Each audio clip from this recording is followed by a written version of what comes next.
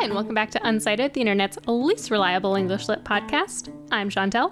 And I'm Amy. And this is going to be fun. I read some things, and I watched some things on top of that. I didn't just have a slack off week. Wow, I'm guessing it's no longer hot as balls in your province. It's actually not hot as balls. It's more hot as, like, cubes. Okay. Yep. No explanation needed. No. Okay. So what are we talking about this week, Amy? We have a lot to talk about. We have things that are funny and things that are funny less, like not funny haha. So this week we're talking about Russian playwright Chekhov. Yes. And also other things. Yes. We'll get into Amy's personal stories at the end. At the end? Yes, at the end. Because people want to know. The people are here to know. Who is Anton Chekhov? And the answer is Anton Chekhov lived in the late 19th century and early 20th century. He was born in 1860 in Russia to a lower working class family. He had a very unhappy childhood. Are you surprised? I am not. Well, I mean, he grew up in Russia before the Bolshevik Revolution. We're not surprised. And he also, wrote really miserable comedies. They're not funny haha. We'll explain that joke. No, I'm just going to keep making it. We're going to keep saying it until we explain it, though. Yeah. So basically, he started writing to support his family because they fell into poverty when his dad got cheated by a contractor who was supposed to build them a house. And it sounds like just didn't do that. So Toronto real estate. Toronto real estate. He actually was a doctor as well, but Chekhov, not his dad. Like a medical one? Yeah, like a medical doctor. Okay, so like a real one, not a philosopher. But he didn't make money off of being a doctor. He made money off writing, you know? Like the opposite of what happens now. Right. Would you like to know why? Because Russia? Because he decided he was going to basically be like his own personal charity and offer medical care for free to people living in poverty, like his family. So Medicaid for all, but just Chekhov for all. Yeah, good guy Chekhov. Cool. Good guy Chekhov, Medicaid for all. Yeah, so he wrote the stories initially, to make money, and this millionaire was like, hey, I really like your stories. I'm going to offer you way more money. He once said, I have written my stories the way reporters write up their notes about fires, mechanically, half-consciously, caring nothing about either the reader or myself. Which, I get it, because I felt when I was reading them initially and then later watching them that he did not care about me.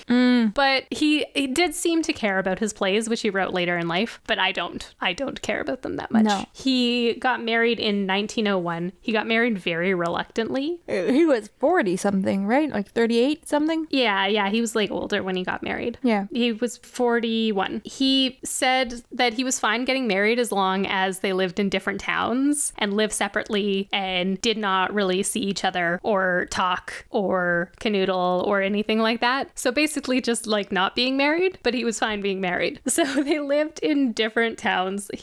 Not even a marriage of convenience, just a marriage of don't inconvenience me. Yeah, it's like a marriage of name. Yeah. He barely saw his wife, and then he died 4 years later in Germany of tuberculosis. Oh, not the tuberculosis. Yeah, he got the TB. That's too bad.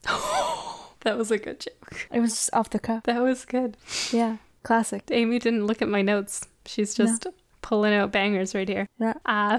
His four most famous plays were written in the last 10 years of his life. He wrote The Seagull in 1895, Uncle Vanya in 1897, The Three Sisters in 1900, and The Cherry Orchard in 1903. I ran a poll on our Twitter to ask people what their most favorite Chekhov play was, and it was strongly in favor of The Cherry Orchard. So we're going to be talking about The Cherry Orchard today. How many followers do we have that we can have a poll on Twitter and it gets a strong reaction? I think we had 6 votes and 75% of people wanted The Cherry Orchard. Oh, that's fair. So maybe we'll revisit The Three Sisters later, which is the other one that got some votes. But is it about agriculture? I have no idea. Okay. But this one is not. It sounds like it is, but it isn't. So by popular demand, we have The Play with the Gun in it. The Chekhov's gun? The gun that belongs to Chekhov? Chekhov's gun? Yes. That was made specifically for Chekhov? That gun? Yes. Yeah. Thank you, Amy. You're welcome. It's gonna come back around. The joke and the gun.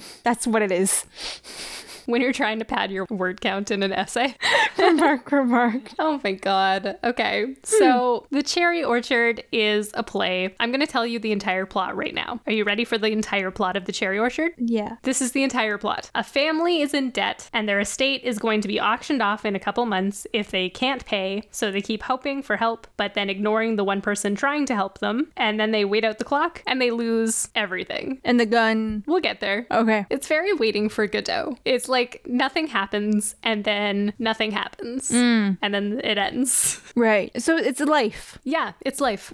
That's Chekhov. Very Russian of him. So the one person trying to help them that I mentioned is named Yermolai. He is trying to get them to convert part of their land into plots for summer cottages and rent it out, but the family doesn't want to do that because they're like, well, then we'd have to cut down the cherry orchard, and the cherry orchard is renowned for its gargantuan size. And he's like, but that's not even that impressive. It's just big. So just rent it out and then you won't have to auction off the entire cherry orchard and lose it anyway. And they're like, no, maybe someone will help us. Who will help us? No So this one? is about like holding on to something that you don't need to hold on to survive. Yeah, it's like holding on to tradition when the tradition is like obviously gonna fade anyway. So it's like you either need to adapt or you'll sink, and they just sink because they can't adapt. Very revolution. Yes, exactly. Okay. And there are some hints of the revolution. So there's some interesting dynamics in here. We've got the haves and the have-nots. We've got young and old, and we've got old money, new money. So Right. breaking that up, the haves, we've got old money, like Madame Leobov. She's the one who owns the estate and the cherry orchard. And then there's her neighbor Boris, who loaned them some money. He keeps asking for the money back, and she just keeps laughing. She's like, I don't have any money. Right. It's not funny. Haha. He's never going to see that money again. Okay. Then we've got new money, like Yermolai, the guy trying to help them by splitting up their land. And at the end, he comes back and they're like, did somebody buy the estate at the auction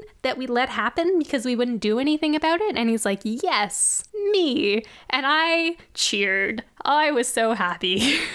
A lot of people analyzing this play think he's like a bad guy, and sometimes he's portrayed as a bad guy, but like he just tries to help them for so long. And then he's like, well, I see an opportunity. I'm going to take the opportunity if they're not going to take it. Someone's going to buy this land. It might as well be me. Why not? Yeah, he's a bit of a real estate developer though, and we don't really like them. I mean, yeah, but it's fine. Like, we need housing too, right? Yeah, but they're summer cottages. They're for rich people. Rich people don't need more housing. Yes. Yeah, that's true. Viva la révolution! That was not even in French. That's in a language I don't even speak. It was part Spanish, part French. See. The old monies are all incompetent and foolish and bumbling. Old money. For instance, there is a character named Leonid, who is Madame Leobov's brother. He's addicted to billiards, and that's like his main character trait, and he talks too much. Why do I remember this from school? You didn't even read it. No, I know. That's the weird part. You read it. He's always running his mouth to the point that his 17-year-old niece tells him off for it. She's like, you would be happier if you were just quiet sometimes, you know? Yeah. And then the new money, who is Yermolai, he's like savvy, he's reasonable, he climbed his way up from a serf family, which is basically like slaves. Mm-hmm. And he represented like the rising middle class in Russia, which was a threat to the traditional social order, which was very much like upstairs, downstairs. Mm-hmm. Then we've also got the younger rich folks like Peter, who's a forever student. He's very annoying. I wrote an essay about why he's very annoying.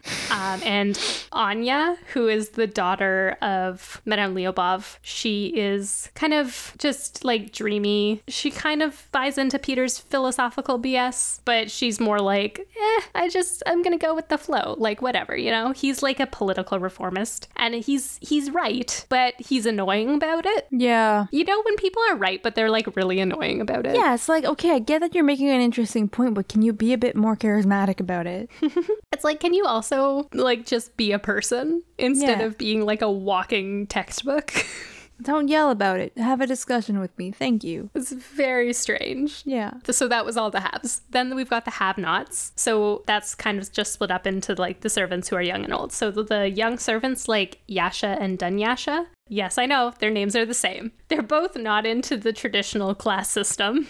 That's like having somebody named Anne and having somebody named Joanne in the same family. Well, they're not siblings. They're like into each other. That makes it worse. It's like when Taylor Swift dated Taylor Lautner. Yeah, I was there for that. I existed.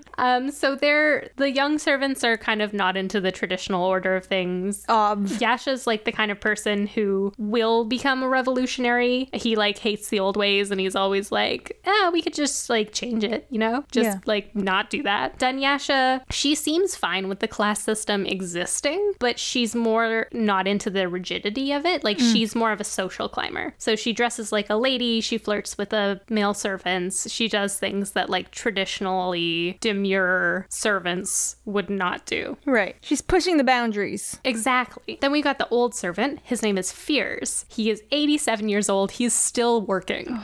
He's very nostalgic for the upstairs downstairs order. He's kind of like the Mr. Carson, but if Mr. Carson was plus dementia. And I'm not saying that to be facetious. Like he very much does like kind of just go off into his own world sometimes, and then people yell at him for it, and it's like he really should not be working. And I don't know why you're yelling at this old man for just being, you know, kind of in his own time right now. He's in his own little time bubble, and he goes on little monologues about the old ways and why they're good. And people are always just telling him to shut up, and it's not very nice. So that's basically the plot plus the character dynamics. No, tell me about the gun. I will tell you about the gun. Okay. So near the beginning, there's an estate clerk named Yepikodov, and he takes out a gun. The gun. And he pointedly says, now might be a good time to draw your attention to the fact that I always carry a loaded gun on me. Subtlety is not Chekhov's strong suit, is it? It's not. It's a very gun-heavy scene. There's also another servant in that scene named Charlotta, who's like cleaning a rifle. It's just very like, it's very gun-heavy. And he's like, I have this gun, and okay, I'm leaving the scene now. So you might be familiar with the phrase Chekhov's gun. That was me being like, yes, I'm familiar, but like being surprised for the crowd. So Chekhov's gun is based on a phrase he famously said, allegedly in the 1880s, when I guess he was like in a bar or something, or like in a book or something, or in a magazine interview. I have no idea where he said it. He was saying something at some point in time. He said something somewhere at some point in time that was, if in Act 1 you have a pistol hanging on the wall, then it must fire in the last act. Okay? Yeah. So that was in the 1880s. Yep. This play is from 1903. Okay. You would think that he would have like developed his writing skills since then. Yes? You would imagine so? I think if you're good at something and it's the one thing you're good at, keep at it. I don't know if he just didn't care anymore or if he was just screwing with us. That gun never comes up again. Walk me through your thinking here, Amy, because I can see your expression, but our audience cannot. I was letting my silence be pregnant with my facial expression of disbelief, of you can't be Chekhov and have Chekhov's gun, but also not complete the Chekhov's gun. It does not come up again. I'm going to have a brief content warning for a mention of abuse and suicide. So if you don't want to hear that, fast forward 45 seconds. Yepikodov could use the gun. He gets rejected by Dunyasha, and he has very incel vibes. So I could see him either attacking her or attacking Yasha, the guy she's actually into, and being like, no one loves me, you know? Like, there are very poignant scenes where it could culminate in that. It also could be used for himself because he is very unstable. The other characters do speculate immediately after he says it that he is probably in danger of harming himself. Nope, none of that happens. So, okay. It's just there. Is a cherry orchard the gun here? Hear me out. Hear me out. All right, I'm hearing you out. We have this character whose name I forget, the real estate developer guy. Yermalai, who's like, hey, we should sell this cherry orchard so that you can keep your house because you could put some, you know, nice cottages over there and things would be fine. And then they don't do it. And then at the end, he's like, well, we're getting rid of the cherry orchard. We're building those cottages. Yep. So maybe Chekhov's gun is not a gun. And the reason he has a gun and it's not being used as a gun is because he's fucking with us. He definitely is. Do you remember how I said this play is like like waiting for Godot. The whole gun thing is like waiting for Godot. It's like waiting for Godun. You're just like, okay, when's this gun gonna show up? When is this gun gonna show up? There has to be a gun. It doesn't. And it doesn't fucking show up. The whole play is like a play about nothing happening ever. So it's like Seinfeld. Yeah. It's like people could be doing things right now, but they don't. Right. And they could be saving the cherry orchard by splitting it up into plots, but they don't. And these relationships could culminate in like people getting together, but they don't. And Yepikotov could use the gun, but he don't. I don't know. How is this a comedy? Okay. I'm so mad. I will tell you why it's not a Shakespearean comedy. It's an Aristotelian comedy. Worse. Aristotelian comedy. It's not funny, haha. It's not funny, haha. Oh, also, shout out to Words About Books for frickin' just swooping in and stealing our Chekhov's gun conversation before we had our Chekhov's gun conversation. I listened to their episode about Ready Player 2, and they were talking about Chekhov's gun. I was like, you're literally stealing our thunder. Well, as my coworker said, I'm not stealing your thunder, I'm just setting you up. So, retracted immediately, and thank you, Words About Books, for setting us up for this Chekhov's gun conversation. Udabomb.com. We love Words About Books. They should come on our show. Come on our show, Words About Books. We have books and we have words, and sometimes they are about each other. Books about words? We have those. They're called dictionaries. I feel like we're done the episode.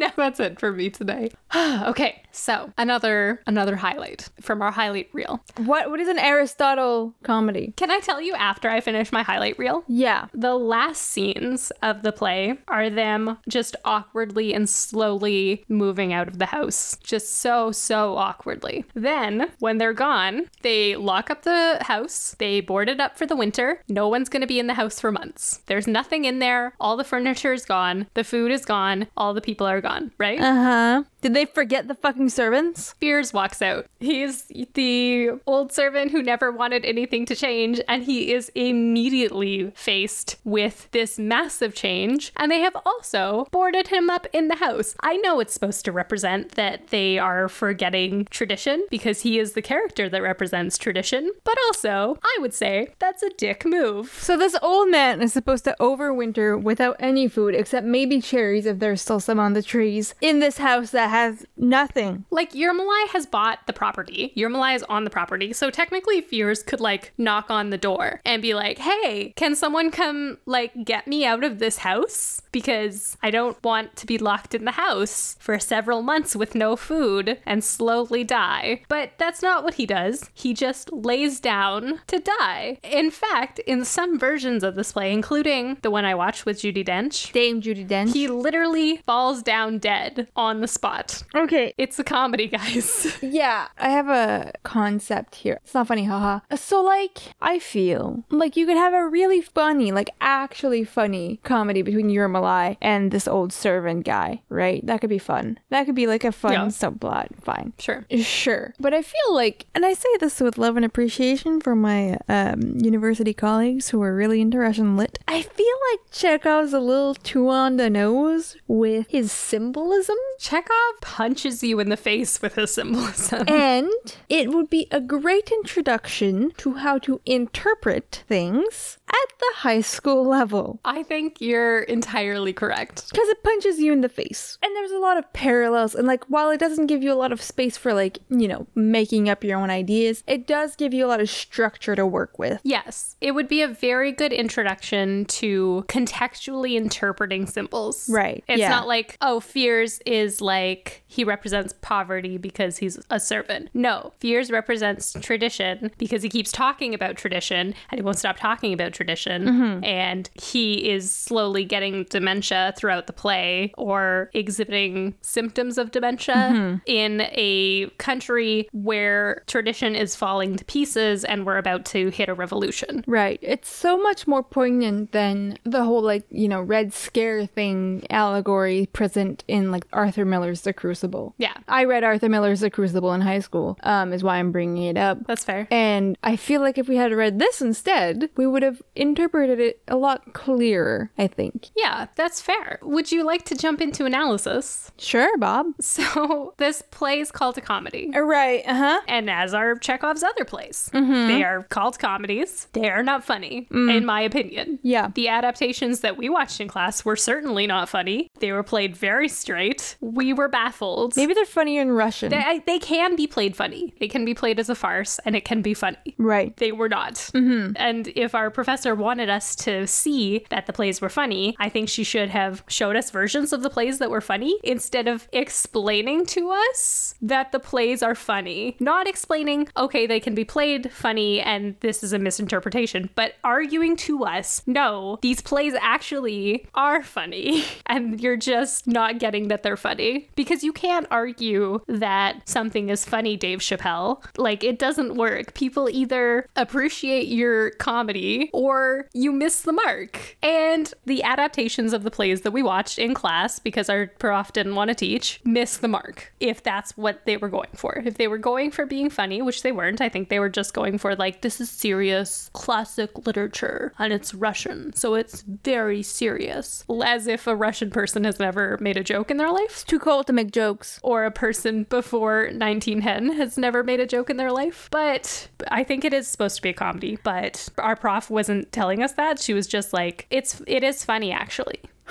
Like, you guys all have like stone faces of what the fuck is happening. It's like, guys, it's funny. Laugh. That's like all those like BBC productions from the 70s of all those Shakespeare plays that are actually supposed to be funny. Like, they're Shakespearean comedies, like they're slapstick. Yeah. You know, like they're supposed to be funny, haha. Yeah. The first half of Romeo plus Juliet. And they're so fucking dry that like there's no weird inflections or like tone that could interpret them as funny. So you're watching 12th Night and you're just like, that's the funniest play. I know. And you're just looking at it, but it seems like this big like problem that they're cross-dressing and that it's not funny, but like it should be funny and it's not being portrayed as funny and it's rough. It's supposed to be funny that they're just sticking it to the societal norms and nobody cares about anything ever. Yeah. But we're not talking about 12th Night. No. We're talking about this. Yeah, so one of my for classmates made a suggestion that the rest of us immediately agreed with because it made so much sense. And he said that Chekhov's plays all fit the requirements of a comedy without being funny. So maybe Chekhov was trying to play with the expectations of what a comedy is, because they technically fit the definition, the Aristotelian definition of a comedy, without ever having any audience member crack a frickin' smile. Are you going to define that for the folks at home? I shall. So an Aristotelian comedy has an imitation of characters of a lower type who are not bad in themselves, but whose faults possess something ludicrous in them. Right, yes, okay. So this is exactly that. Yeah. And like his other plays actually do fit like the definition of a Shakespearean comedy, which is not as relevant because I don't think there was as much crossover between Russian literature and English literature as there was between Russian literature and like ancient Greek philosophy, you know? Right, yeah. But just to revisit, Shakespearean comedies are about like lower characters and they do absurd things and they end in a marriage. Yeah. The new And his thing. other plays do fit into that structure. This one fits more into a Shakespearean tragedy, where the characters are technically of a high status but a lower type, and they experience a loss. Sure, Bob. Oh, by the way, do you want to explain your it's not funny haha joke? Because I came home and I told you about the thing with it fits the definition of a comedy without being a comedy, and you said It's not funny, haha, Chekhov. As in, Chekhov was saying, like, it's a comedy, but it's not funny, haha. You know, it's citing Chekhov. yeah. And that's been a joke within our friendship for, like, 8 years. Yeah. Yeah. Like, it's just, you know, whenever anything sad happens, but it's, like, kind of funny, it's, like, it's not funny, haha. Or, like, the state of the world's not funny, haha, but it's kind of, like, funny, interesting, you know? Yeah, that's where we're at. Now, since the versions we watched were not played for laughs, I decided to write my essay about why is this play considered a comedy. And I wrote it about like how this one character fits into the Aristotelian definition of a comedy. I don't know if this is what I intended, but in some ways, one might consider my essay a comedy roast. Because it's about comedy and it's a frickin' roast of this character. Oh my god, I tore him to shreds. Oof. I did not realize how much I tore this character a new one. But it was Peter, the forever student. Yes. Who just walks around being a jerk to everyone the whole time. Yeah. The philosophy major TM. Yeah, he's always like soliloquizing about metaphysics. It's like, can you just get to like one point? Just make your point and then stop talking so we can listen to other things. Use less words. So in my essay... In this essay, I will. In this essay, I will. So Peter's one of the few characters in Chekhov who thinks about the world instead of just navel gazing. But the audience isn't like, oh, what a visionary. Like, what a insightful individual. The audience is like, wow, what a douche canoe, you know? We don't sympathize with him because he's so ludicrous. So he thinks he understands everything, but he doesn't understand anything because he can't even understand like the people around him on a basic human level. He used to be the tutor of Madame Lyubov's son and Anya's brother, and that guy died. Like, he died. Of boredom?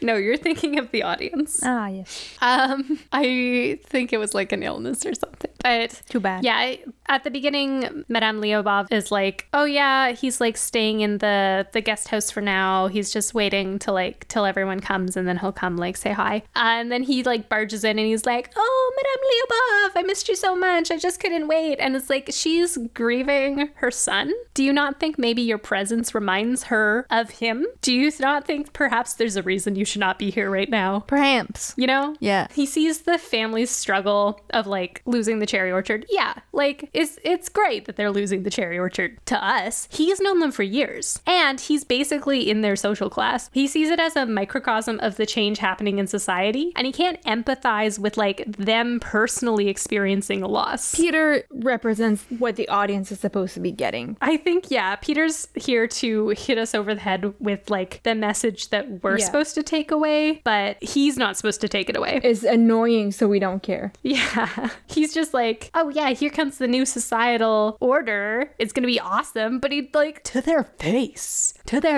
he says that. You know? They're like losing their family home, like their ancestral home. And he's like, yeah, this is awesome. Heck yeah, change. And they're like, can you give us a minute? Yeah, Peter says the quiet parts out loud. Yeah. Also, he knows Anya has a huge crush on him. He is clearly into her as well because she walks out of the scene and he calls her my sun, my springtime. Does he say this to her face? No, he does not, because he's too busy saying to her face that he's glad her family's losing her house. And that he is above love. Oh. He just is too smart for emotion. Right. You know, he's one of those men who's like, well, like, emotion is like a female thing. So I don't need emotions. I don't need that. And that's just our primal instincts. And I am just above that because I'm an evolved human being. Oh, what's that stupid sexuality that's not a real sexuality? Sapiosexual? I'm actually a sapiosexual. I'm actually attracted to intelligence. So, like, it's fine to be asexual and it's fine to be aromantic, but that's not what he is. Just annoying. The stage direction specifically says he's overcome with emotion when she leaves. But when she's there, he's like, I don't need to talk to girls. We love an emotionally unavailable man. You know those pseudo-intellectuals with no emotional intelligence? That's what he is. Us? Yeah. Okay. So, like, he's right that the orchard is a symbol of Russian serfdom, okay? He's right. Yeah. He's right that it grows on the backs of the family slaves and so has like the Russian social order up to this point. He's right that like it's good that that social order and representations of it are dismantling, but he just misses so much other stuff that it's kind of like a broken clock is right twice a day, you know? Like he's got the spirit, but he's a little confused. If you just keep throwing darts at a dartboard, eventually you're gonna hit it. And he just talks all the time and eventually some right stuff comes out. Right. He criticizes the upper class for avoiding manual work and it's like, what about you? What have you been doing? He thinks carrying library books counts as hard labor. I mean, my Shakespeare anthology was heavy. He can't see that like he's part of the order that he's criticizing, you know? Yeah, he's like blind to it. We're supposed to see the parody in his hypocrisy. Oh, he's the funny haha. He's the funny haha. He also has this big dramatic fight with Madame Lyubov where he criticizes her shallow relationship with her lover. And she's like, well, you're childish because you don't understand love and you should be nicer to my daughter. And he's like, it's all over between us. And he like storms out and it's this big dramatic moment. And then like 2 seconds later, Anya walks in laughing about how he fell down the stairs. Okay, now that's funny, haha. And then they like carry him back in and they're like, well, that was awkward. So like we know he's a comedic character. By the way, they cut that out of a lot of the serious versions, or they like really downplay it. That one funny scene. They're like, oh, Peter fell down the stairs.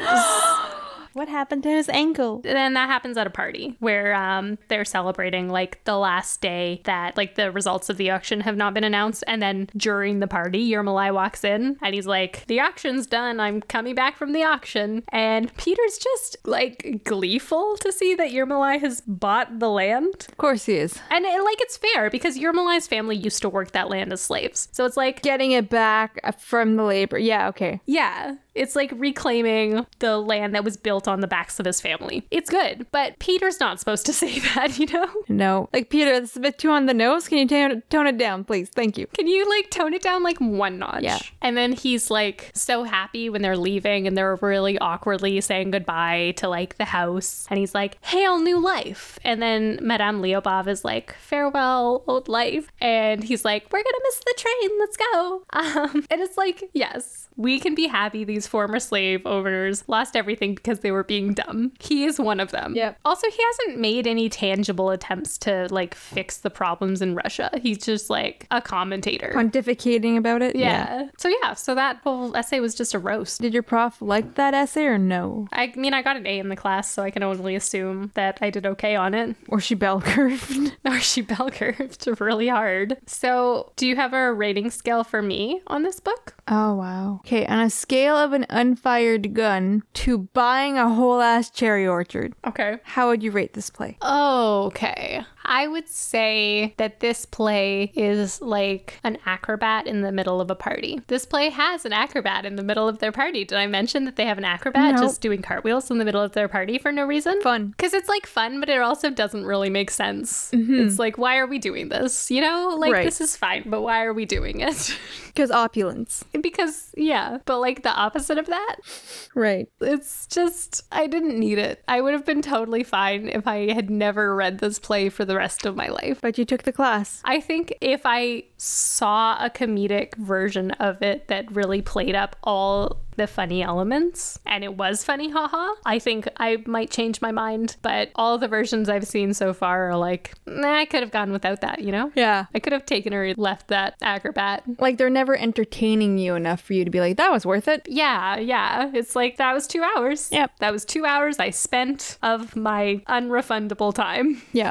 I have something to share with y'all. So we have a little clip to share with you from a partner podcast. In a partner in the sense that they are also in the indie podcast community.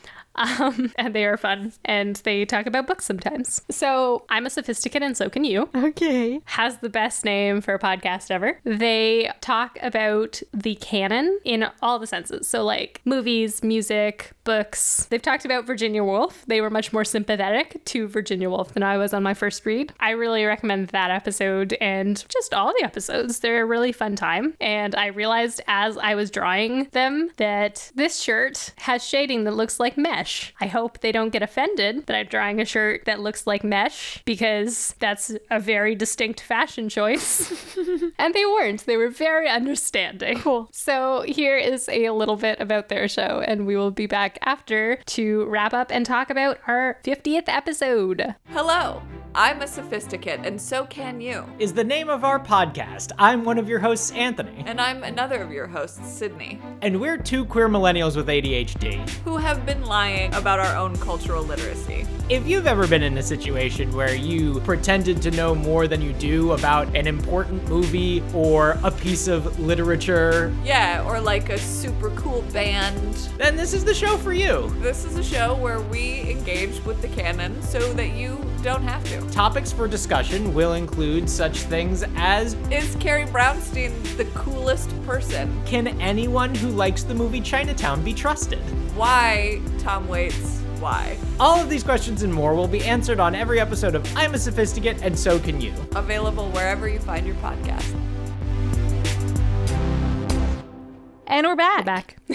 So to go check out I'm a Sophisticate and So Can You. And for us, we are coming up on our 50th episode. Isn't that wild? That's a fucking trip. I can't believe how long we've been doing this. Yeah, it's seen many seasons of our lives, and it will continue because the 50th episode is not our last episode. Come on, guys. We got shit to do. But it's going to be a fun Still one. gotta talk about the Henriade. Yeah, we got to do that at some point in time. We're gonna be talking about a book that we've mentioned many times, but that we did not technically read in our undergrad. Speak for your fucking self. All right, I didn't read it in my undergrad. Station 11. Yeah, by Emily St. John Mandel. Sure. So keep an eye out for that. We will be back in 2 weeks to talk about that. If you want to talk to us before then about this or anything else, or if you want to like share some favorite unsighted moments, and maybe we'll shout you out in our 50th episode, in our little anniversary episode, and we can talk about you talking to us. You want to do that? You can find us at UnsightedPod on Twitter and Instagram. Yeah, and then after our 50th episode, we might have some special guests for some time because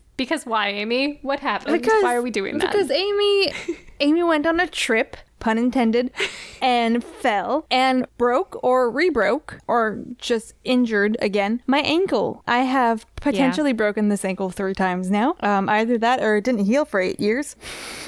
And I may or may not get surgery. So if I disappear for a little while, it's because I am injured. I feel like the long form version of that story would be a really good like listener story to submit to Reddit on Wiki. Oh, yes. I mean, like I'm walking on it like fully, like just I've been still doing my yoga. It's weight bearing. It's flexible. I have front to back mobility again. My knee and my ankle aren't connected. They don't speak to each other right now very well. That's probably just the injury. But yeah, like I'm fine. I just have to wait 6 weeks to see a surgeon for him to be like, yeah, we're not going to do anything. Or yeah, we're going to do something. So while Amy's doing that, I will probably bring on my partner to talk about The Haunting of Hill House. So we'll see. We'll see if that happens. In the meantime, thank you for listening, and we will see you in 2 weeks. And as always, we're excited, unavailable.